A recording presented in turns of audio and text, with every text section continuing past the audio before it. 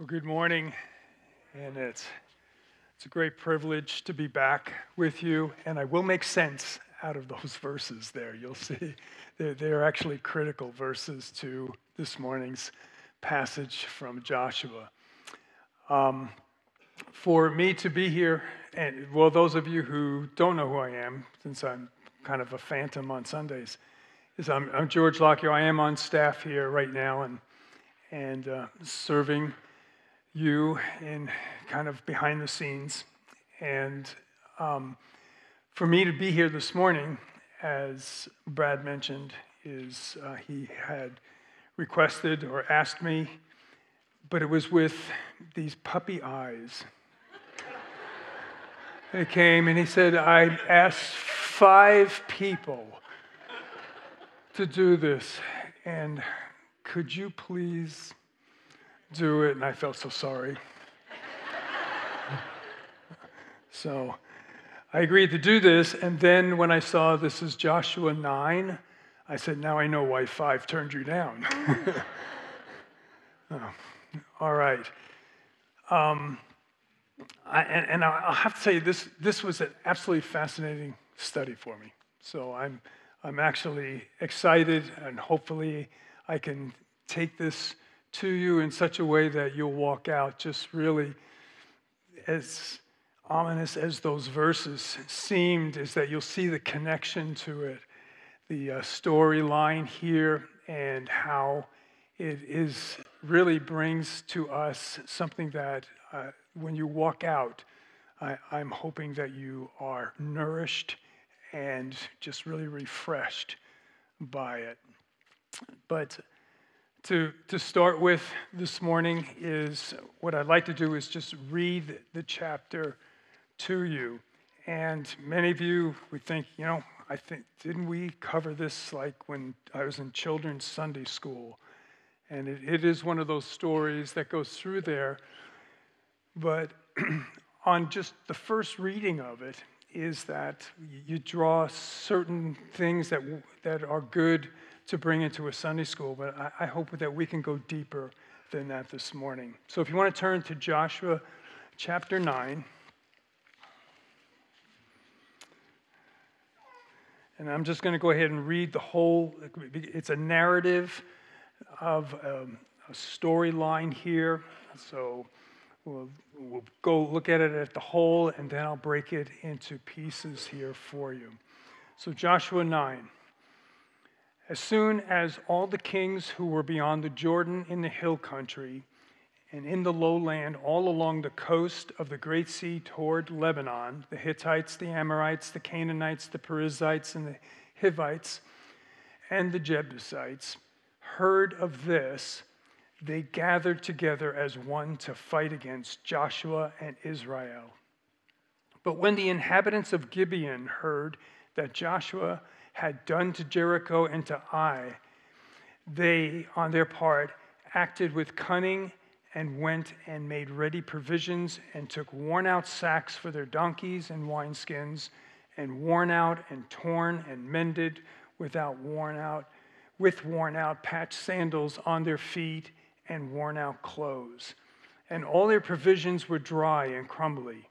And they went to Joshua in the camp of Gilgal, and said to him and to the men of Israel, we have come from a distant country, so now make a covenant with us. But the men of Israel said to the Hivites, perhaps you live among us, then how can we make a covenant with you? And they said to Joshua, we are your servants. And Joshua said to them, who are you, and where do you come from? They said to him, from a very distant country your servants have come, because of the name of the Lord your God. For we have heard a report of him, and all that he did in Egypt, and all that he did to the 2 kings of the Amorites, who were beyond the Jordan, to Sihon, the king of Heshbon, and to Og, king of Bashan, who lived in Ashtaroth. So our elders and all the inhabitants of our country said to us, take provisions in your hand for the journey and go to meet them and say to them, we are your servants. Come now, make a covenant with us. Here is our bread. It is still warm when we took it from our houses as our food for the journey on the day we set out to come to you. But now, behold, it is dry and crumbly. These wineskins were new when we filled them, and behold, they have burst. And these garments and sandals of ours are worn out from the very long journey." So the men took some of the provisions, but did not ask counsel from the Lord. And Joshua made peace with them and made a covenant with them to let them live. And the leaders of the congregation swore to them. At the end of the 3 days after they had made a covenant with them, they heard that they were their neighbors and that they lived among them. And the people of Israel set out and reached their cities on the 3rd day. Now their cities were Gibeon, Shephirah, Beeroth, and Kiriath Jearim. But the people of Israel did not attack them because the leaders of the congregation had sworn to them by the Lord, the God of Israel. Then all the congregation murmured against the leaders. But all the leaders said to the congregation, "We have sworn to them by the Lord, the God of Israel, and now we may not touch them. This we will do to them. Let them live, lest wrath be upon us, because of the oath that we swore to them." And the leaders said to them, "Let them live." So they became cutters of wood and drawers of water for all the congregation, just as the leaders had said of them. Joshua summoned them, and he said to them, "Why did you deceive us, saying we are very far from you, when you dwell among us? Now therefore you are cursed, and some of you shall never be anything but servants, cutters of wood and drawers of water for the house of my God." They answered Joshua, "Because it was told to your servants for a certainty that the Lord your God had commanded his servant Moses to give you all the land and to destroy all the inhabitants of the land before you. So we feared greatly for our lives because of you and did this thing. And now, behold, we are in your hand. Whatever seems good and right in your sight to do to us, do it." So he did this to them and delivered them out of the hand of the people of Israel, and they did not kill them. But Joshua made them that day cutters of wood and drawers of water for the congregation and for the altar of the Lord to this day, in the place that he should choose. Okay, when you take a first reading of that and just look at it, you think, how could they be so stupid? What were they thinking with this? And Joshua, being the great leader that we know that he is, was a nitwit in this. And think about this. Joshua is the writer of this. He is the writer of this. And he's basically just spilling it out and saying, here's what happened, and here's some commentary about it, and it's basically, yeah, I screwed up. But we know this, that all Scripture has been breathed out by God, and the writers were guided by the Holy Spirit. And so the challenge to us is, when you just read this, is that the way this would come out in a Sunday school lesson for younger people would be, don't be a Joshua. Is make sure that before you do things, you need to seek the counsel of the Lord in those things. And there's other things that go on with this. That what's noted in the chapter, if you would have noted this, is that God doesn't speak and they don't speak to God. There's a silence in this whole chapter in regards to it. And then when I was looking up to see who can I plagiarize for this sermon, all I was finding is lessons on leadership. And I thought, that would just really be a boring, and is that what this is really about? And to me, the answer is no, it's not. It's certainly, you can draw elements of that for teaching, but that's not honestly where I want to go with this. in order to go where I'd like to take you this morning, I need to set the stage. Is that there's a lot of things that are going behind the scenes here in regards to it, and it's important that we set the stage right in order to see what was really going on. And so we're going to go back through a lot of verses here real quick. So if you have a Bible like this, you want to lick your fingers. We're going to turn pages. If you got your device with you, loosen up your fingers and stuff. That we've got to set why did this happen, and why the reactions that happened with it. And the first is to realize this, is that we're going to look at first Israel's perspective in regards to this. And just go back to last week's sermon, just to Joshua 8. When you go back to the fall of Ai and Jericho in regards to it here, is because when in chapter 9, where it starts out and talks about that they heard of this, is what is this in verse 1. And so what that is you go back to chapter 8, and just looking at verses 34 and 35 of chapter 8 is that you see here, it says, and afterwards, is that in Israel's perspective here, I'm looking at Israel's perspective, is just what they have just done. And so what they were is that they were at the mount, at the two mountains, and what Joshua, verse 34, is that, and afterwards he read all the words of the law, the blessing and the curse, according to all that is written in the book of the law. There was not a word of all that Moses commanded that Joshua did not read before the assembly of Israel, and the women and the little ones and the sojourners who lived among them. And so Joshua had just read the first 5 books of the Bible here. That's the law of Moses there, is the first 5 books. And that's what Moses had written to him. And so he went through that. Wouldn't that be a great sermon this morning? Just let's go through the whole 5 books. But they've gone through that. Now, in going through that, that's what we're going to take a look at. What were some of the things that they heard in the midst of that? Because they're critical to this story here. And so the first place I want you to turn to is Genesis chapter 9.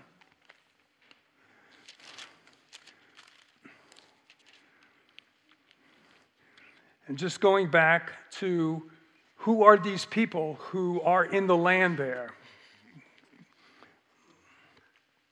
And where do they come from? And what is basically sitting on them? And in Genesis chapter 9, starting with verse 24, we're going to see the curse on Canaan.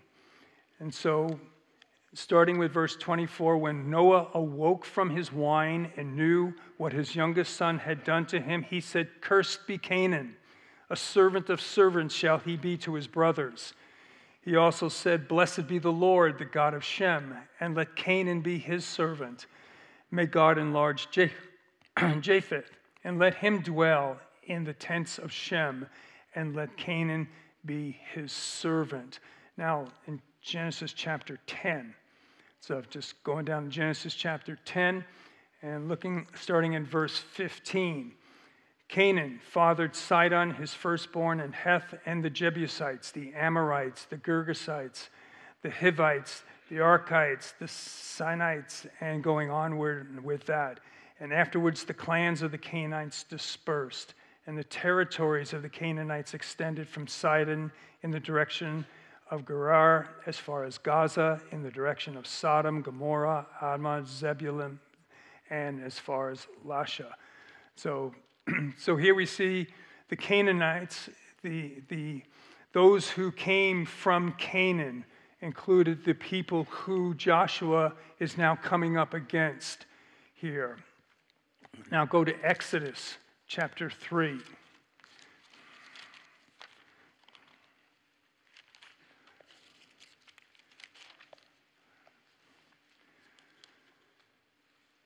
in verse 7 and 8. And then the Lord said, I have surely seen the affliction of my people who are in Egypt, and have heard their cry because of their taskmasters, and I know their sufferings, and I have come down to deliver them out of the hand of the Egyptians, and to bring them up of the land to a good and broad land, a land flowing with milk and honey, to the place of the Canaanites, the Hittites, the Amorites, the Perizzites, the Hivites, and the Jebusites. Okay, from now on, I'm just going to call him the Big Six. Okay? All right. And so from there is that we see now the people who are being particularly pointed out here for them. And so now go to Exodus chapter 23.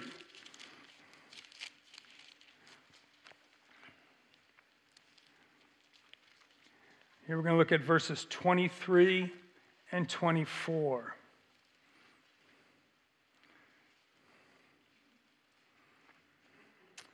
When my angel goes before you and brings you to the Big Six here, and I blot them out, you shall not bow down to their God, nor serve them, nor do as they do, but you shall utterly overthrow them and break their pillars into pieces. And then Exodus 33.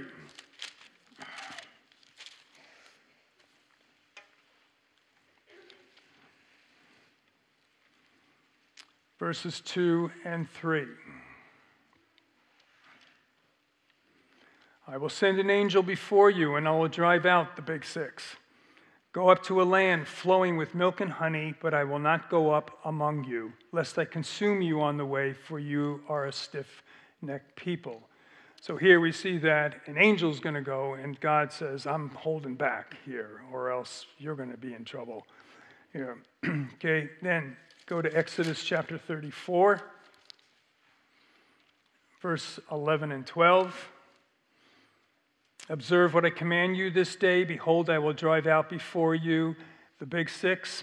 Take care, lest you make a covenant with the inhabitants of the land. Did you read that?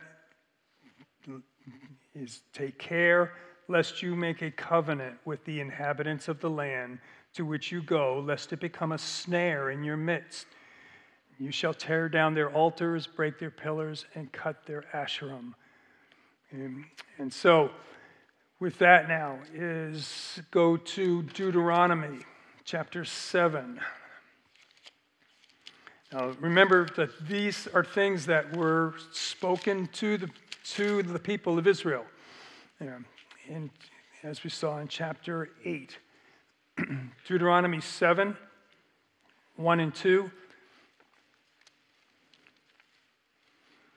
When the Lord your God brings you into the land that you are entering to take possession of it, and clears away many nations, and he actually adds one, this is the big seven here. And he says, 7 nations more numerous and mightier than you, and when the Lord your God gives them over to you and you defeat them, then you must devote them to complete destruction. Okay, then Deuteronomy chapter 20, as Bruce just read. Now, this is where it'll start coming together. This will be the last one right now. Deuteronomy chapter 20. And I'm going to read in verse 10, starting with 10. When you draw near to a city to fight against it, offer terms of peace to it. And if it responds to you peacefully and opens to you, then all the people who are found in it shall do forced labor for you and shall serve you. But if it makes no peace with you, but makes war against you, then you shall besiege it. And when the Lord your God gives it into your hand, and you shall put all of its males to the sword. But the women and the little ones, the livestock and everything else in the city and its spoil, you shall take as plunder for yourselves. And you shall enjoy the spoil of your enemies, which the Lord your God has given you. Thus you shall do to all the cities that are very far from you, which are not the cities of the nations here. Okay? So we'll see this later, is that there's a distinction with what Israel was to do with those nations that were of the Canaanites and nations that were outside of that they may come across. There was a different rule of warfare with that. So that'll start putting some of the pieces together to what the Gibeonites did. All right, so going back to chapter 9 of Joshua. Now when we start to put the story together here, we'll draw on some of these things here that the people of Israel were told, were read to from the law of Moses. So in chapter 9, again, verse 1 is, what is it that the big six had heard of in chapter 1 when it says that they gathered together as one to fight against Joshua and Israel?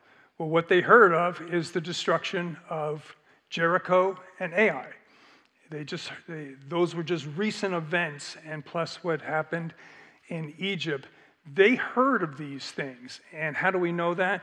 Well, if you go down to what the Gibeonites said in verse 9, let's see. Yeah, in verse 9, they said they said to him, "From a distant country your servants have come because of the name of the Lord your God. For we have heard a report of him and all that he did in Egypt and all that he did to the two kings of the Amorites who were beyond."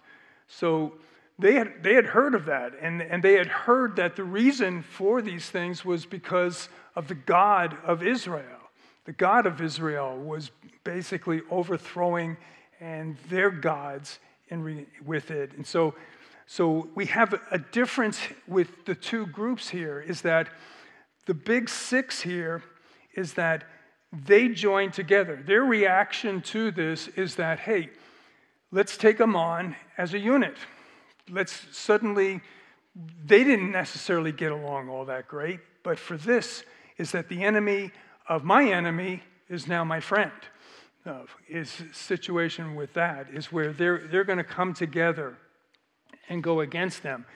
And then in verse 3 here, we see that Gibeon, but when the inhabitants of Gibeon heard what Joshua had done to Jericho and to Ai, they on their part acted with cunning and made ready provisions and then took together all these kinds of things. Okay, so who the people of Gibeon were, they were a combination, they were a clan, it was a city, Gibeon was a city, and the people around that particular area were a combination of the Hivites and also of the Amorites. So there was kind of a combination of those two there. But the people in Gibeon is that they were basically coming up next, is that if you go from Jericho to Ai and start moving west, Gibeon was just a little bit north of Jerusalem. And so now this is where the people of Israel, they're heading that way to Gibeon. And so when they hear of it, is that rather than join up with the others, they're going, For them, there was, if you want to say, an element of belief in this God of Israel, is that he was going to actually do what they said. And so with that is that, and this will come up next week in chapter 10, but if you look at chapter 10, verse 2, the people of Gibeon, is that these were not just a bunch of cowards. If you look at chapter 10, verse 2, it says, "He feared greatly because Gibeon was a great city, like one of the royal cities, and because it was greater than Ai, and all its men were warriors." These were warriors, and they're going, no, we're going to lay down our arms here, and we're going to come up with a plan. Now, the other thing they understood, too, is somehow they knew Deuteronomy 20. They knew Deuteronomy 20 is that there's two plans. One for the people of Canaan and that was, as it says here, is to destroy all of them. Is that to blot them out. But those from a foreign city, to offer terms of peace to them. Offer terms of peace to them, And then if they accept those terms, then they would become your servants. And you, excuse me, you would let them live. And so the Gibeonites know that. And how they know, we don't know. But they knew it enough because this plan that they put together here is one where they are going to present with them false evidence to try to convince the people of Israel that they had come from a far land, when in reality, they've only come from 20 miles away. Okay. So, the thing is, how did they know this? It reminded me, somehow they must have got a hold of the law, or at least somebody must have heard it. It reminds me of General Patton in World War II when he defeated Field Marshal Rommel in North Africa, and they asked him, "How'd you do that?" And he said, "I read his book." Okay, so now, if you want, just in terms of where we are in chapter 9, I'm jumping to verse 7 now. And so what the people of the if you want to say the contingent from Gibeon come, and they come with all these things that look like we've just traveled hundreds of miles to get here. And right away, the men of Israel, and notice that in starting with verse 7 here, that it's not Joshua right away who jumps in on this, but it says that it's the men of Israel do that. But the men of Israel said to the Hivites, "Perhaps you live among us, and how can we make a covenant with you?" And they said to Joshua, notice that what their attention is we're not talking to you, we're talking to him. Okay? They said to Joshua that we are your servants. And Joshua said to them, "Who are you? And where do you come from?" And they said to him, "From a very distant country. Your servants have come because of the name of the Lord your God. For we heard the report of him and all that he did in Egypt and all that he did to the two kings." And so, in verse 11, "So our elders and all the inhabitants of our country said to us, 'Take provisions in your hand for the journey. Go to meet them and say to them, we are your servants, so come now, make a covenant with us.'" So Joshua is their focus, and they shift away from the men of Israel. And very convincingly, they present these lies and these deceits to him. And notice in the midst of it is just proper admiration for God, where they honor the Lord, the God of Israel. But notice that they say, "But it's your God here." But they gave him honor in terms of all of this. So now when we go down to verse 14 through 15 here, is that the scriptures here are going to show us that this was a very powerful deception that these guys put together. And so in verse 14, "So the men took some of their possessions, but did not ask counsel from the Lord." This is the men of Israel. So they take some of these possessions, and what they do is basically, it's like with the food, let's just test it. Let's test some of these things right here. And it was a very powerful one. But notice that it makes note here, and remember Joshua wrote this and said, "We screwed up. We did not ask counsel from the Lord," right here. And by taking some of their provisions, by using that term there, that they took some of their provisions, is basically showing us that they were using their senses. They were basically making a decision of the flesh right there. Let's taste it, let's touch it, let's see if this is real, right, to hear, rather than turning towards the Lord in this.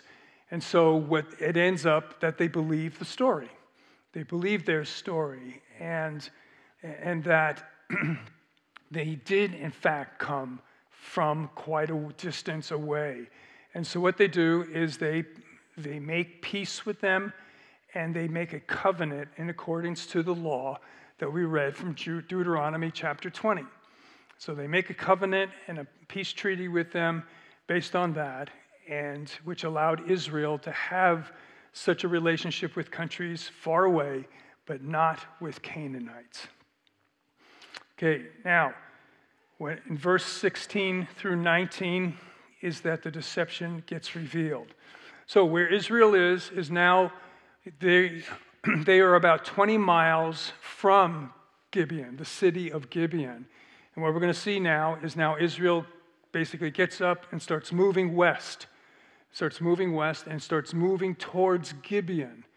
And so from verses 16 through 19, what it says, and at the end of 3 days, after they had made a covenant with them, they heard that they were their neighbors and that they lived among them. Okay? So as they're getting closer, something happened, and what it probably was, they ran into some neighbors, and they said, "Hey, Joe, it's good to have you home again." And then suddenly they go, "Whoa, wait a minute. What do you mean it's good to have him home again?" We don't know what happened, but somehow, as they were approaching Gibeon, it was revealed that, hey, this is where these guys are from. And so with that causes quite a problem with it. And now, so suddenly, this presents to the men of Israel, to the leaders of Israel, and to Joshua quite a dilemma, just a situation. So to review again, is that the situation is that they've been lied to and they were deceived. But in the midst of that, and that Israel did not consult the Lord in regards to it and believed the story of these people from Gibeon. So they make a treaty and they make a covenant, okay, in regards to it. So what comes to them is, what are we going to do?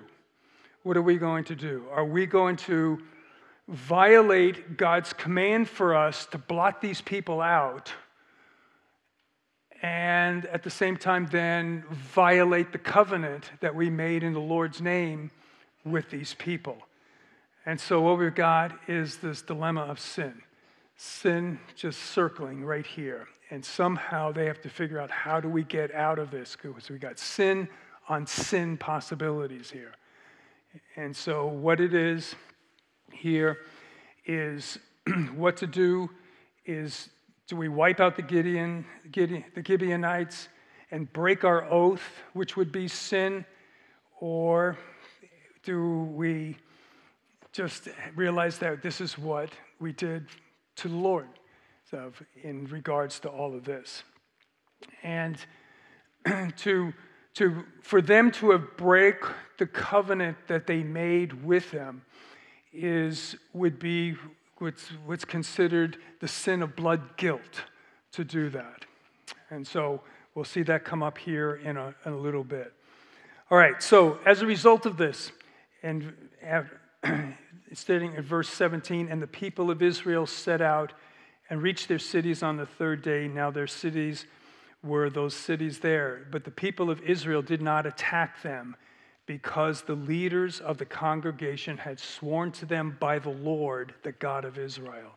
Then all the congregation murmured against the leaders, but all the leaders said to the congregation, "For we have sworn to them by the Lord, the God of Israel, and now we may not touch them." Okay, so the people murmured. This is kind of a pattern. This is the 8th time in the scriptures that the people of Israel murmur stuff. And the word murmurs, it's interesting that it says that, murmur, because what it means is like to whisper, murmur, with things. And it's a pattern of the Israelites. It means to maliciously gossip among each other in regards to us. And it's a reality of leadership. Those of you who are in leadership position, have you ever made a decision where everybody agreed with it? Is that murmuring is kind of if you want to say almost something that's natural in our sinful place, is to murmur against leadership. So what to do? Well, what they're going to have to do is get back on track. This is what they're going to have to do something here. And how do we just get back on track on what happens here? So that's where we pick it up in verse 20, is that here we see that we will do to them. Let them live, lest wrath be upon us because of the oath that we swore to them. And the leaders said to them, let them live, so that they'll become cutters of wood and drawers of water for the congregation, just as the leaders had said of them. So what they decided to do now is this, is that rather than break the oath and the covenant, we'll stick to that. We will treat them as a distant country. We will do that. But in doing that is that they will now become servants to us. And they'll become servants in two ways. One is that they'll become household slaves to households, but also what Joshua mentions here is that some of them, and he says some of them, will be servants to the Lord. And what they will become is servants into the tabernacle. As cutters of wood, someone had to chop the wood to keep the fires for the altars going. And by drawing water, just means that they would be serving to the needs of whoever it is that they're serving. So as cutters of wood, they basically took care of the altars and in doing that. And what happens is that later on, the interesting thing about that is that in order to do that, they have to enter into the tabernacle. And so they're allowed entrance into that. And later they would do the same thing. They would become servants into the temple, into Jerusalem. However, as Gentiles, they cannot become members. It's kind of like here, if you contact me and say that, hey, I want to lead a Bible study here and do that kind of thing, I'm going to look up, are you an attender or are you a regular attender? Okay? If you're an attender, you're welcome here and do all that kind of things, but you cannot teach a class here, you can't serve until you are a regular attender. And so it's kind of the same thing there, is that they were able, as Gentiles now, to at least have access to the place where God met his people, but they couldn't go to the inner chambers of that. And so Joshua confronts them in verse 22. We see here that Joshua summons them and he says, why did you deceive us, saying we're very far from you when you dwell among us?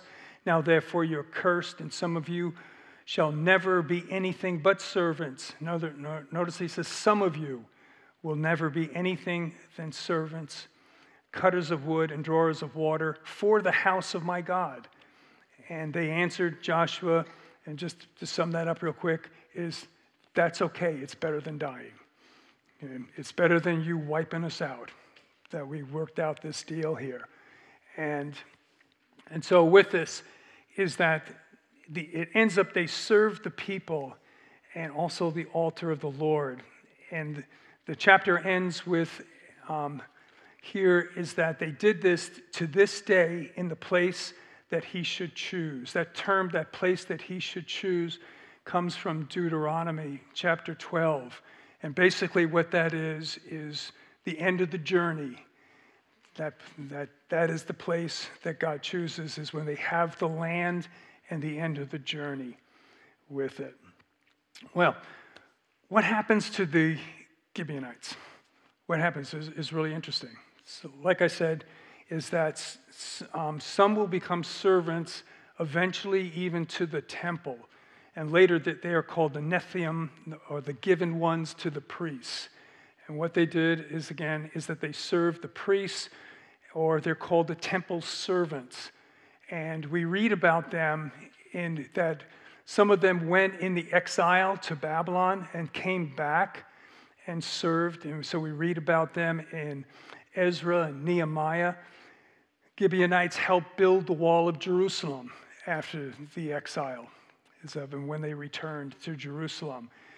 One of David's mighty men was Ishmaiah of Gideon. He was a mighty man among the 30 and a leader over the 30. And then when King David, early in his reign, in 2 Samuel 21, is God sends a famine for 3 years on the nation of Israel. And so when David inquires of the Lord, why is this? The Lord says this is blood guilt from Saul because he slaughtered some Gideonites, breaking the vow that was made to them. And so we see that in the story here is that it's just how fascinating it is that God gives access to him through this. But here's the point of the story for us. You know, we can draw things about leadership and what wasn't done. You know, I'm excited about the prayer initiative that the elders have placed for us to put an emphasis on prayer. And certainly from the story, you say, hey, we better pray before we do things, or we may screw up like Joshua. But there's those kinds of lessons. But here's the thing. What great mercy. Great mercy is that here's a group of people who were sentence of death was on them. For certain, the sentence of death is on them. And with this is that they certainly didn't deserve mercy because they lie and deceive and do all those kinds of things to save themselves in the midst of it. But God gives them grace. God gives them mercy to this. And you know, people that should have been blotted out are rescued only by mercy. Only by mercy. And only by grace.